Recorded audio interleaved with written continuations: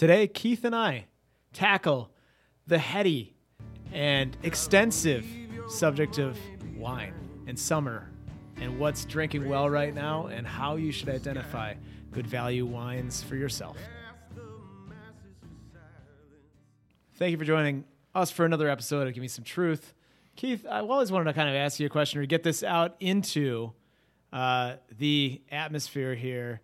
You're a big wine guy, or at least you purport to know a fair amount about wine. Well, I know about a specific country's wine, I would say more so than anything. Okay, so you consider yourself to be a French wine expert. Connoisseur, maybe. Oh.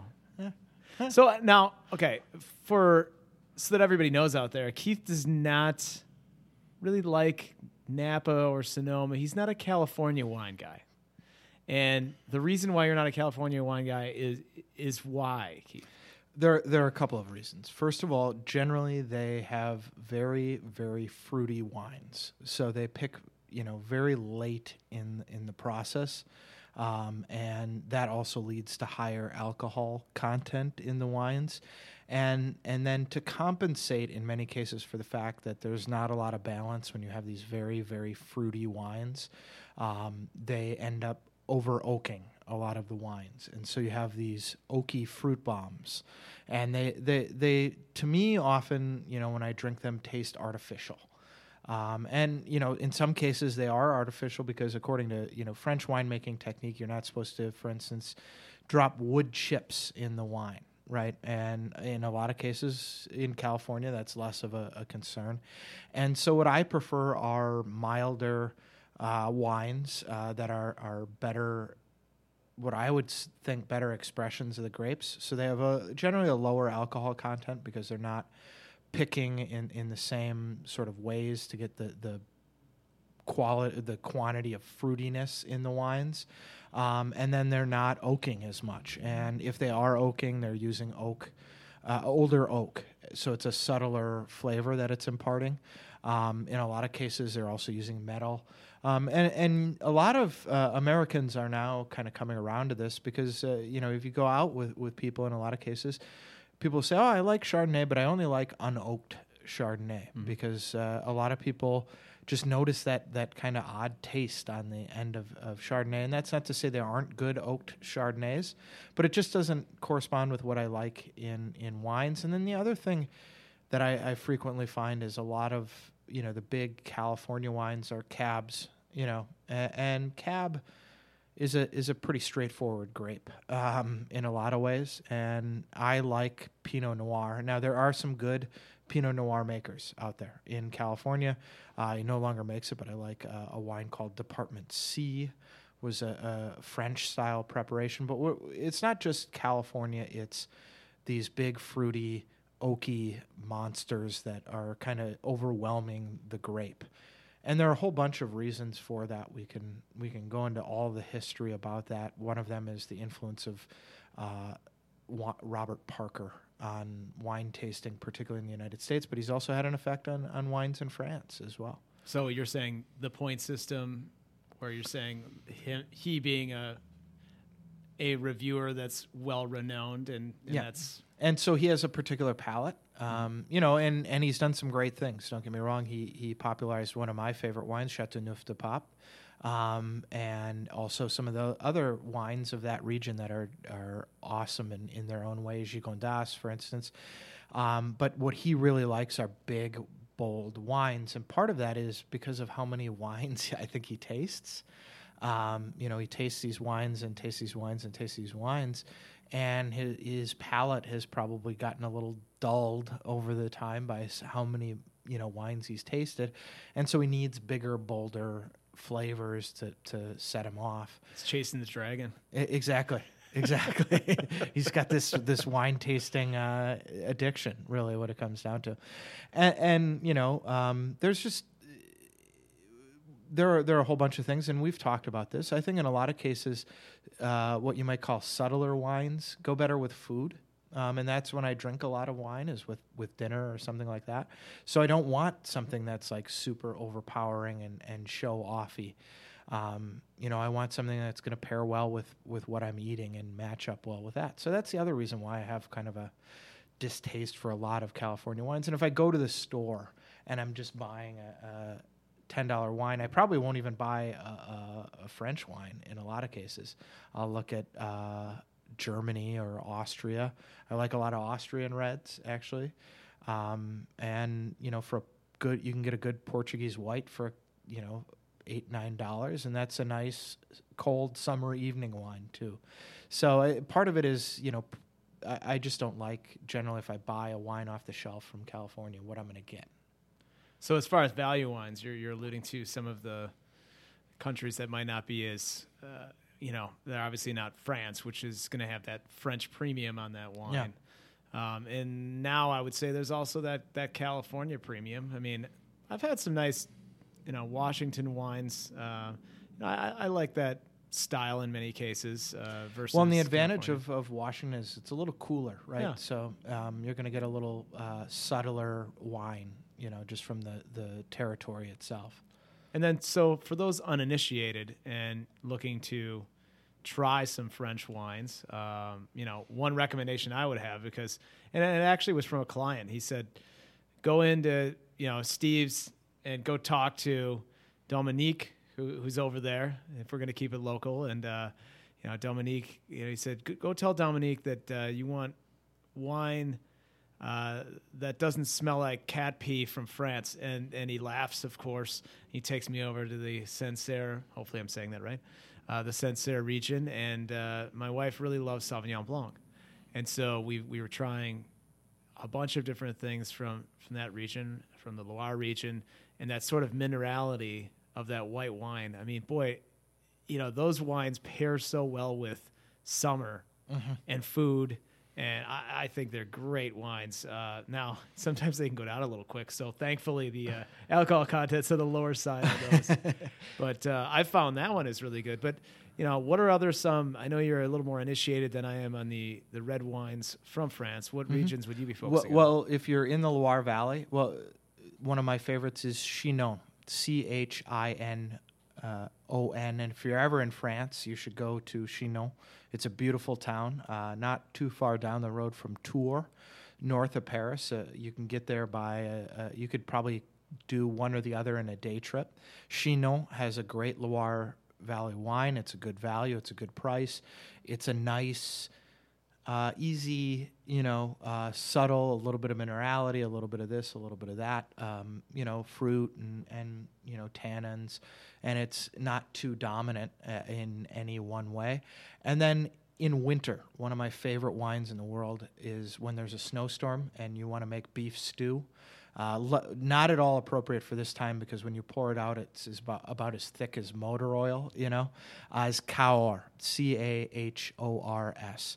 And actually for a long time, less reputable winemakers in Bordeaux would actually steal up. It's a particular grape there, the Malbec grape, and they would steal down to Cahors and use some of that grape to fortify their wines in years where maybe the product was a little thinner than it may have been.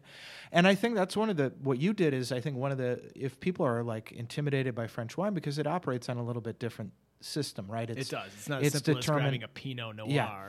It's determined more by what grape pairs well with what region, and the region they might, put in, they might blend.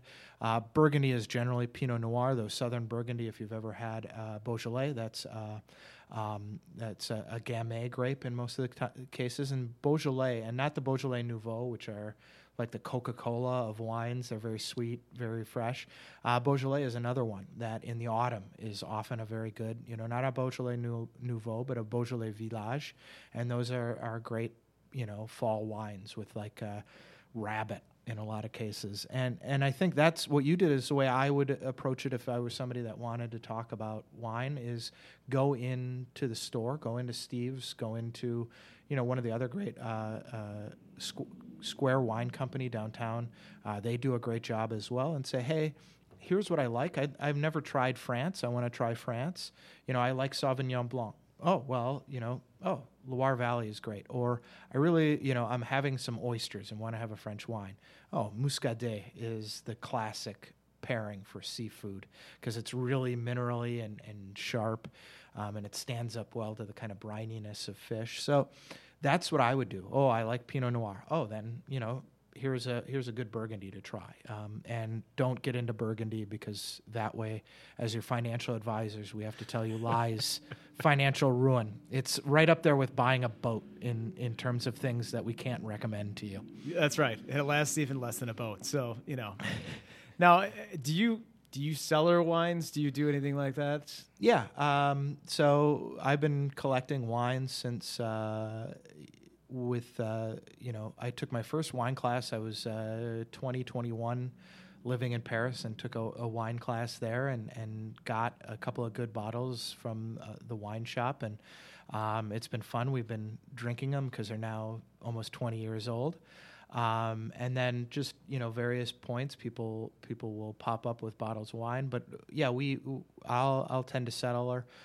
My father also collects wine, and so I'll, buy a couple of bottles and we'll park them there or park them in my basement now that I have the basement and keep them. And then when we're all back for the holidays or something like that, it's a good time to break them out. And no, I'm just starting to get into that a little bit, and I'm taking my wine fridge that I just got downstairs, and it's kind of that hierarchy system. I have dual zone, which is nice. So I have my whites at a lower temperature, so I can just grab them out and drink them right away. And then the reds are obviously a little bit higher, but at that sort of ideal temperature. And then, of course, the more expensive it gets lower and lower in the case, right? So that's how you do it. And out of eye level, right? Yeah, you can't. We're very careful about the, in our family, we just call them, there's like Tuesday wines and then there's other wines, and you don't touch the other wines. And we always grab the app Vivino and take a snap of it. If you haven't checked that out, it's great. That app is wonderful for when you're in the store. And there's a lot of crowdsourced information on there, so you can really kind of deduce, okay, is this a pretty good wine? Is this a pretty good value? All of that sort of thing. But, we'll do it that way. And then, but I guess my question for you is, I'm trying to find those wines that are maybe the $40 to $60 wines that someday will be $200 to $250. If I'm going to start getting those sorts of wines and having them appreciate significantly the price, what should I be looking for? Oh boy, that's a tough question because investing in wine has actually held up quite well. It has. As we've talked about, and maybe in the when we post this podcast, we can put a couple of links in the newsletter where they talk about some of these things. Figuring out wines that will do well in terms of investment is a couple of things. One is to think about things that are currently underappreciated. If you go to Burgundy, you go to Bordeaux, those are already coming out very, very expensive and are probably going to stay very expensive unless you hold on to them for the next 40 or 50 years. I've talked to folks that got wines 40 or 50 years ago. But there are some areas where I think there's still some values where you might see appreciation. One of them is actually vintage champagne, which it's expensive, obviously, it's champagne. But relatively speaking, it's a relatively good price. And one of my feelings is people should drink more sparkling wine in general, either from France. And, obviously Champagne is the big one, but you can go and get a Crémant de Loire, which is a sparkling wine from the Wine Valley that's delicious and fantastic. And $12-15, and who doesn't like having bubbles? I mean, it's a nice, fun thing. But vintage champagne is one that people have talked about. And then, to be honest with you, buy what you like, and hold on to it. You need wines that are going to age for a long time. So Malbec is one. Actually, Cahors has started to see some of that because Malbec will age for a long time. And what happens when a wine ages is some of the rough edges will fall off, so to speak. When you buy a red wine, young red wine, from Burgundy or from California where, it's been oaked, you get that tanniny, dryness on your mouth. And so over time, the dryness sort of balances out and falls off, and it becomes a more balanced wine. The other place, again, is look afield. Germany in particular, it's Rieslings and it's ice wines. Again, very expensive, but probably have a chance to appreciate. And Italy, The Super Tuscans are obviously going to be big, expensive wines, but there are some other wines in Italy that'll age. I'm less of an expert. And Spain is another good one. Rioja has started to see a little bit of resurgence, but if you like big California, if you like big France, Rioja is a great place to go if you're looking for something in that $30 to $50 range, because you can see a really good wine that may be more expensive if it were elsewhere. Yeah, and I noticed when I was in Total Wine the other day, they've done a really good job there, in particular, of regionalizing the wines, so that, the other day you told me, hey, go look at some wines from Rhone. Is it Rhone? Yep, the Rhone Valley. Rhone Valley, and so and so I was going to that region and specifically looking at those. So the I'm not even going to attempt to say it. It's the Chateauneuf de the Chateauneuf du Pape. Yeah, there you go. Thank you. And that one I was looking for, and I bought a couple bottles of that, and it's sitting in my cellar. I guess as a general rule for myself, if I'm going to buy some wine, I usually try to save one bottle for now, and then a couple bottles for aging to see how. Yeah, and I think that's a good way to go, depending on what your wine budget is. If you're getting it doesn't have to be every time you go to the store either. You can go and get Tuesday wines. I mean, if you're drinking on a Tuesday night, a $2 Chuck may be exactly what you're looking for. But if you're buying a little nicer wine, try to buy a couple, because it's a good way of educating yourself. Try it now, see what it tastes like. If you're if you've got an app, write down some notes in the app for yourself, and then go and taste it in a couple of years and see. The other thing is, a lot of wines don't hold up for more than 4 or 5 years as well. So don't age them forever and ever. The wines that age forever and ever, they'll tell you at the store generally if you talk to somebody. And again, talk to the people at the store. At Steve's, they're great. I haven't spent much time at Total Wine, but Square Wine Company, they want to talk to you. They want to help you. These are people that got into the business because they love wine and love talking about it, and they love telling you about the oldest bottle they've had, or what are you drinking on a Tuesday night here? What would you drink? And they're not going to try to sell you the most expensive bottle of wine. They're going to sell you because they want you to come back and talk to them again and that sort of thing. So really avail yourself of those kind of experts. Yeah, and I've noticed that some of the good value wine spots, because I've tried them, Barrique's has tended to have, they had that wall, still do have that wall of 100, and that Fitchburg store, which is really nice. I do enjoy kind of picking around there, reading the descriptions. And then Vom Foss, locally too on University Avenue, they had a couple guys that really, are able to unearth great value wines that were quite good, and good ones to use for cooking and things like that. I know that the whole adage from these very accomplished chefs are, well, you should use the same stuff that you would actually drink in your dishes. I don't know if I'm there. I'm not pouring a half a bottle into my red wine stew so that I can't drink my Pinot Noir. That's great. No, thank you. No, and I think as well, depending on what you're cooking with and what you're making, that, a lot of wine adages, people, white with fish and red are good rules of thumbs, but, experiment. Maybe you like a good red wine with fish, and there are certainly lots of fish dishes that have red wine sauces associated with them. So, these adages, and that's the other thing. I think, wine people like myself have, reputations of being giant snobs, which, in my worst moments, I think when I start speaking about Burgundy, I am. But I think a lot of people should take it as it's supposed to be fun, enjoy it, and share it with people. That's one of the great things about wine, is it's a conversation starter. If you have 4 people around a table, that's usually there are 4 glasses and a bottle of wine. You sit down and start chatting about it. And, how many times have you sat down and somebody's like, oh, yeah, I got this when we were in this country and it's been great. We tried it and it's great. Or, I really liked, we went here and we tried this bottle.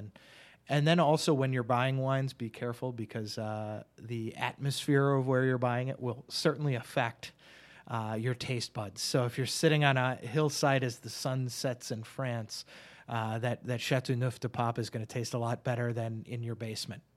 on a Tuesday night in a rainy March night. It's very true. I mean, atmosphere dictates a lot about it. I completely agree with you. And then telling the stories on it is just, you get some of the best stories at a dinner party around a glass of wine, whether or not it's about the wine or not. And what would you say the most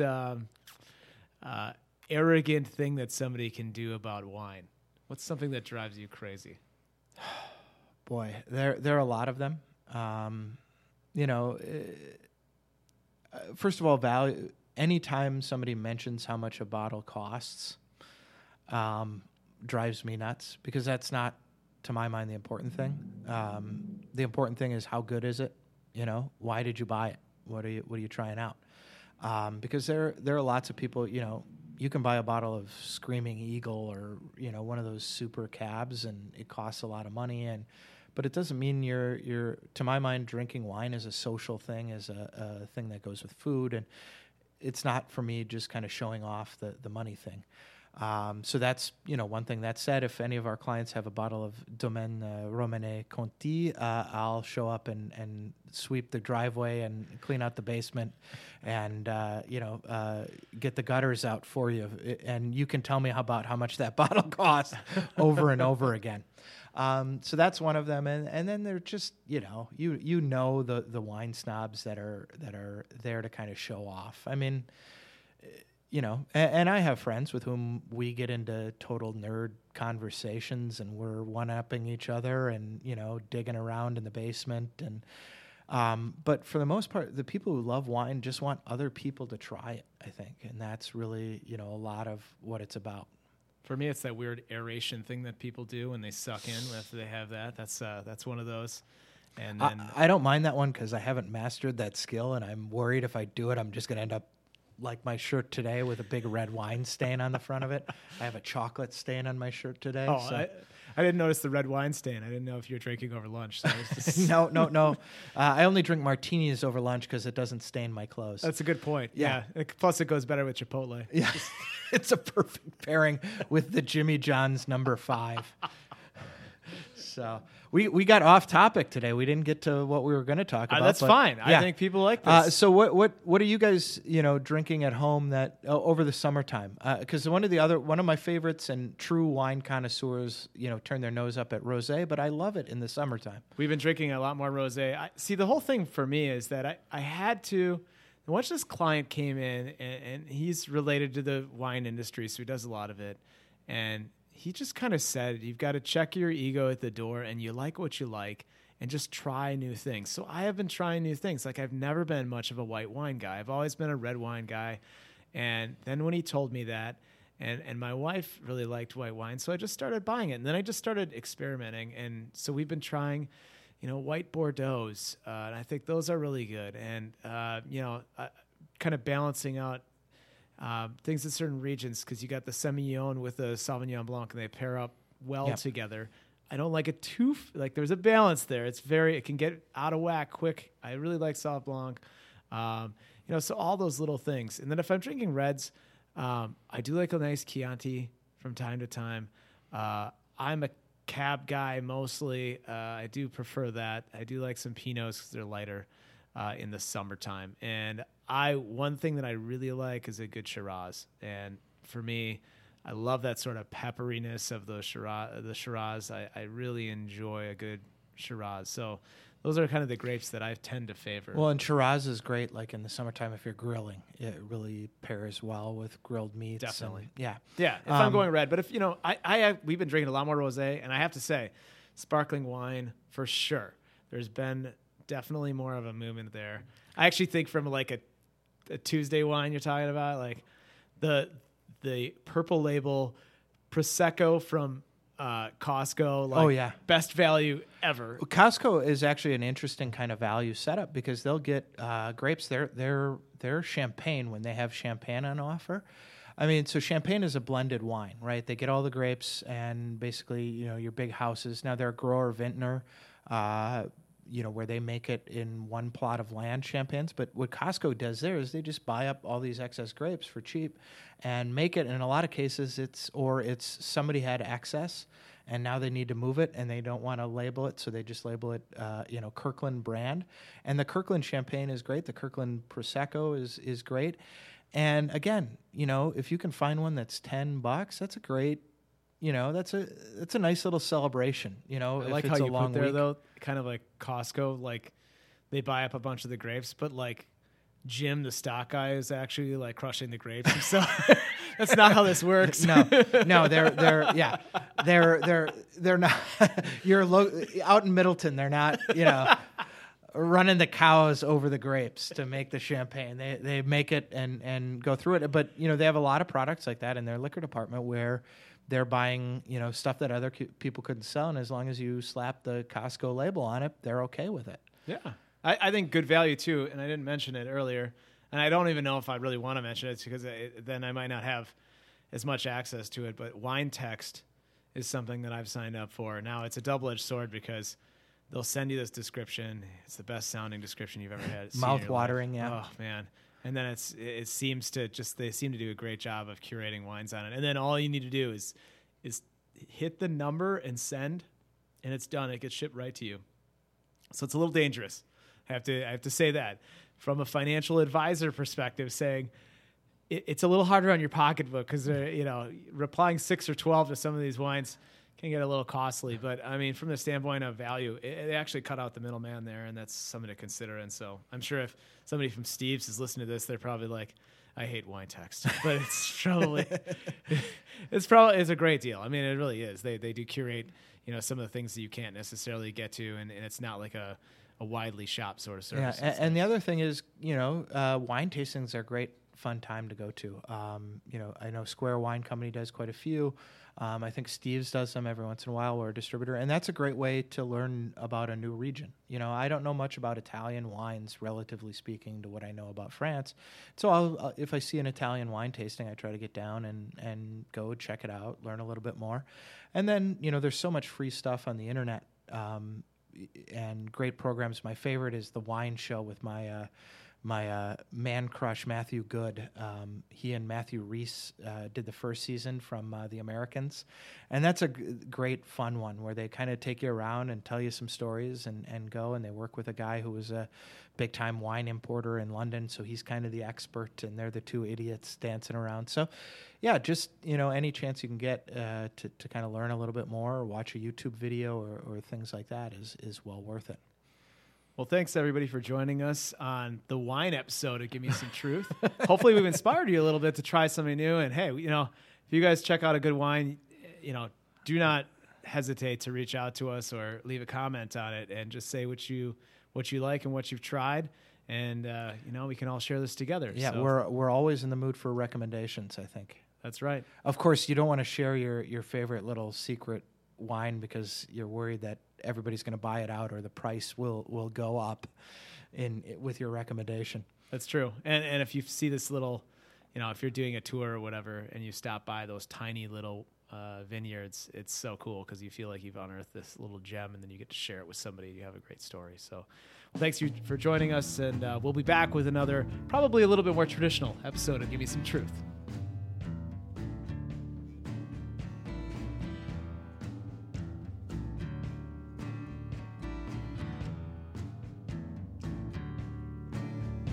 Gotta leave your money behind you. Raise your hand to the sky. Ask the masses for silence. Look 'em all dead in the eye.